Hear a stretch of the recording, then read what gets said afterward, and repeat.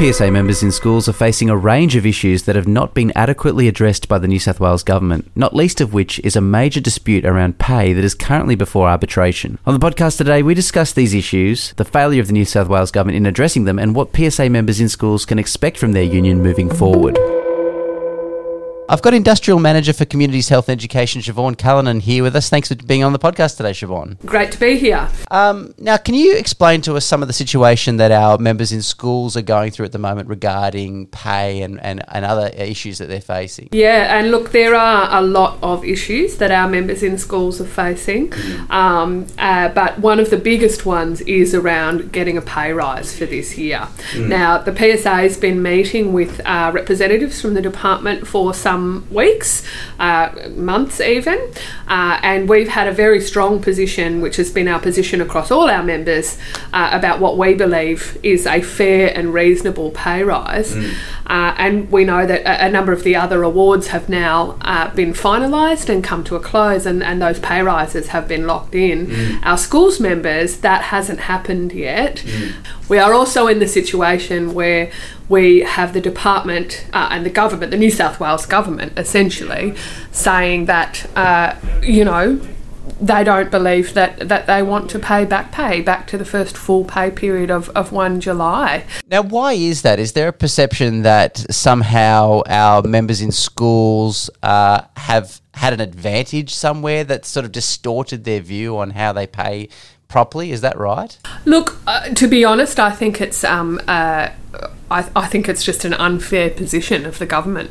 I don't think that. And look, we're going to fight for our members for as much as it takes to be able to make sure that not only do they get a pay rise, but that it is paid like with every other department from the first full pay period of 1 July.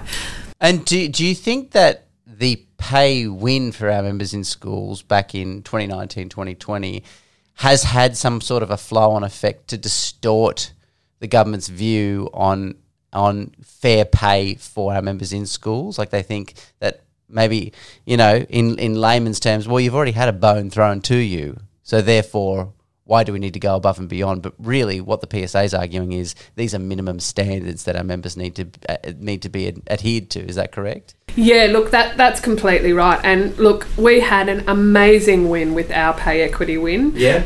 And it was between 19% and 36%.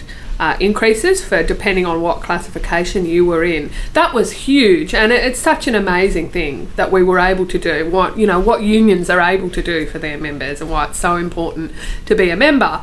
But that was about recognising that they had been undervalued for years and years. That's not just a big boon. Right. That was about saying you were doing work well above well above what you're being paid for, and that we need to make sure, and that underpayment was because that you're 96% women, and women's work was traditionally underpaid. So look, that's really just about catching up and recognising what they should have been paid, and it wasn't just it's not just handed down, and it shouldn't affect this year's pay rise at all. Absolutely. Talk to me more about the fact that a lot of our members in schools who are facing this situation, I believe the numbers maybe 50% are casuals, and that may affect and this refusal of back pay and also the pay dispute is going to affect them more disproportionately. So look, the most recent numbers that we have been given from the Department of Education do show, like you said, 50% of school administrative and support staff are sitting in temporary engagements. So what that means is that they don't necessarily, for some of them they might have a one-term contract, for some of them it might be 1 year, and for some of them it's day by day, whether or not they, are working and they're filling in those gaps. And 50% of a public sector agency's workforce within one area being in insecure work is an absolute disgrace. Just talk to me about any responses we've had from the government. I know there's been some not very widely reported policy announcements in the last week by Sarah Mitchell, the Education Minister, around what the government believes will be some sort of incentive for teachers that will help them assist them by taking some of the administrative work off them. How does that help our members or our potential members in schools, the announcement that came through from the government? Well, I can tell you that we have heard from a lot of members about this announcement. They've been quite offended by it. So Sarah Mitchell announced that some of the sort of low-skilled work of teachers can be given to administrative staff in schools, that there'll be an increase of 200 administrative staff to be able to assist teachers to do their work. We know that teachers work really hard and are overworked. However, our members are also really, really overworked as well. They're the ones that distributed the rapid antigen tests. They're the ones that have to keep the school running. They're the ones that gave laptops and IT out to students who didn't have them, that have kept those things running. And it's a real slap in the face for the education minister to describe the work they do as sort of low-skilled. These are professional women who keep these schools running and support the executing teaching staff. So, yeah, and on top of that, 200 extra staff in 2,500 schools is a drop in the ocean. It will not even make a dent in the work. I think it equates to like maybe one worker per 10 schools or something like that.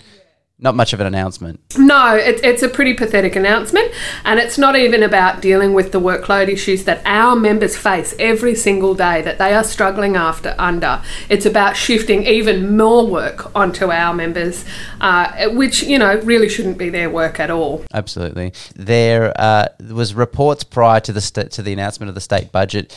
The Premier himself said, "I'd like to be remembered as the education Premier." Now, with no additional allocation or funding in the budget, a slap-in-the-face policy announcement of 200 extra admin workers for 2,200 schools, roughly 50% of our casual of our workforce, female casuals, and a refusal for back pay and a pay dispute that's ongoing. It doesn't really sound like the New South Wales government is committed to the education of its students in the state.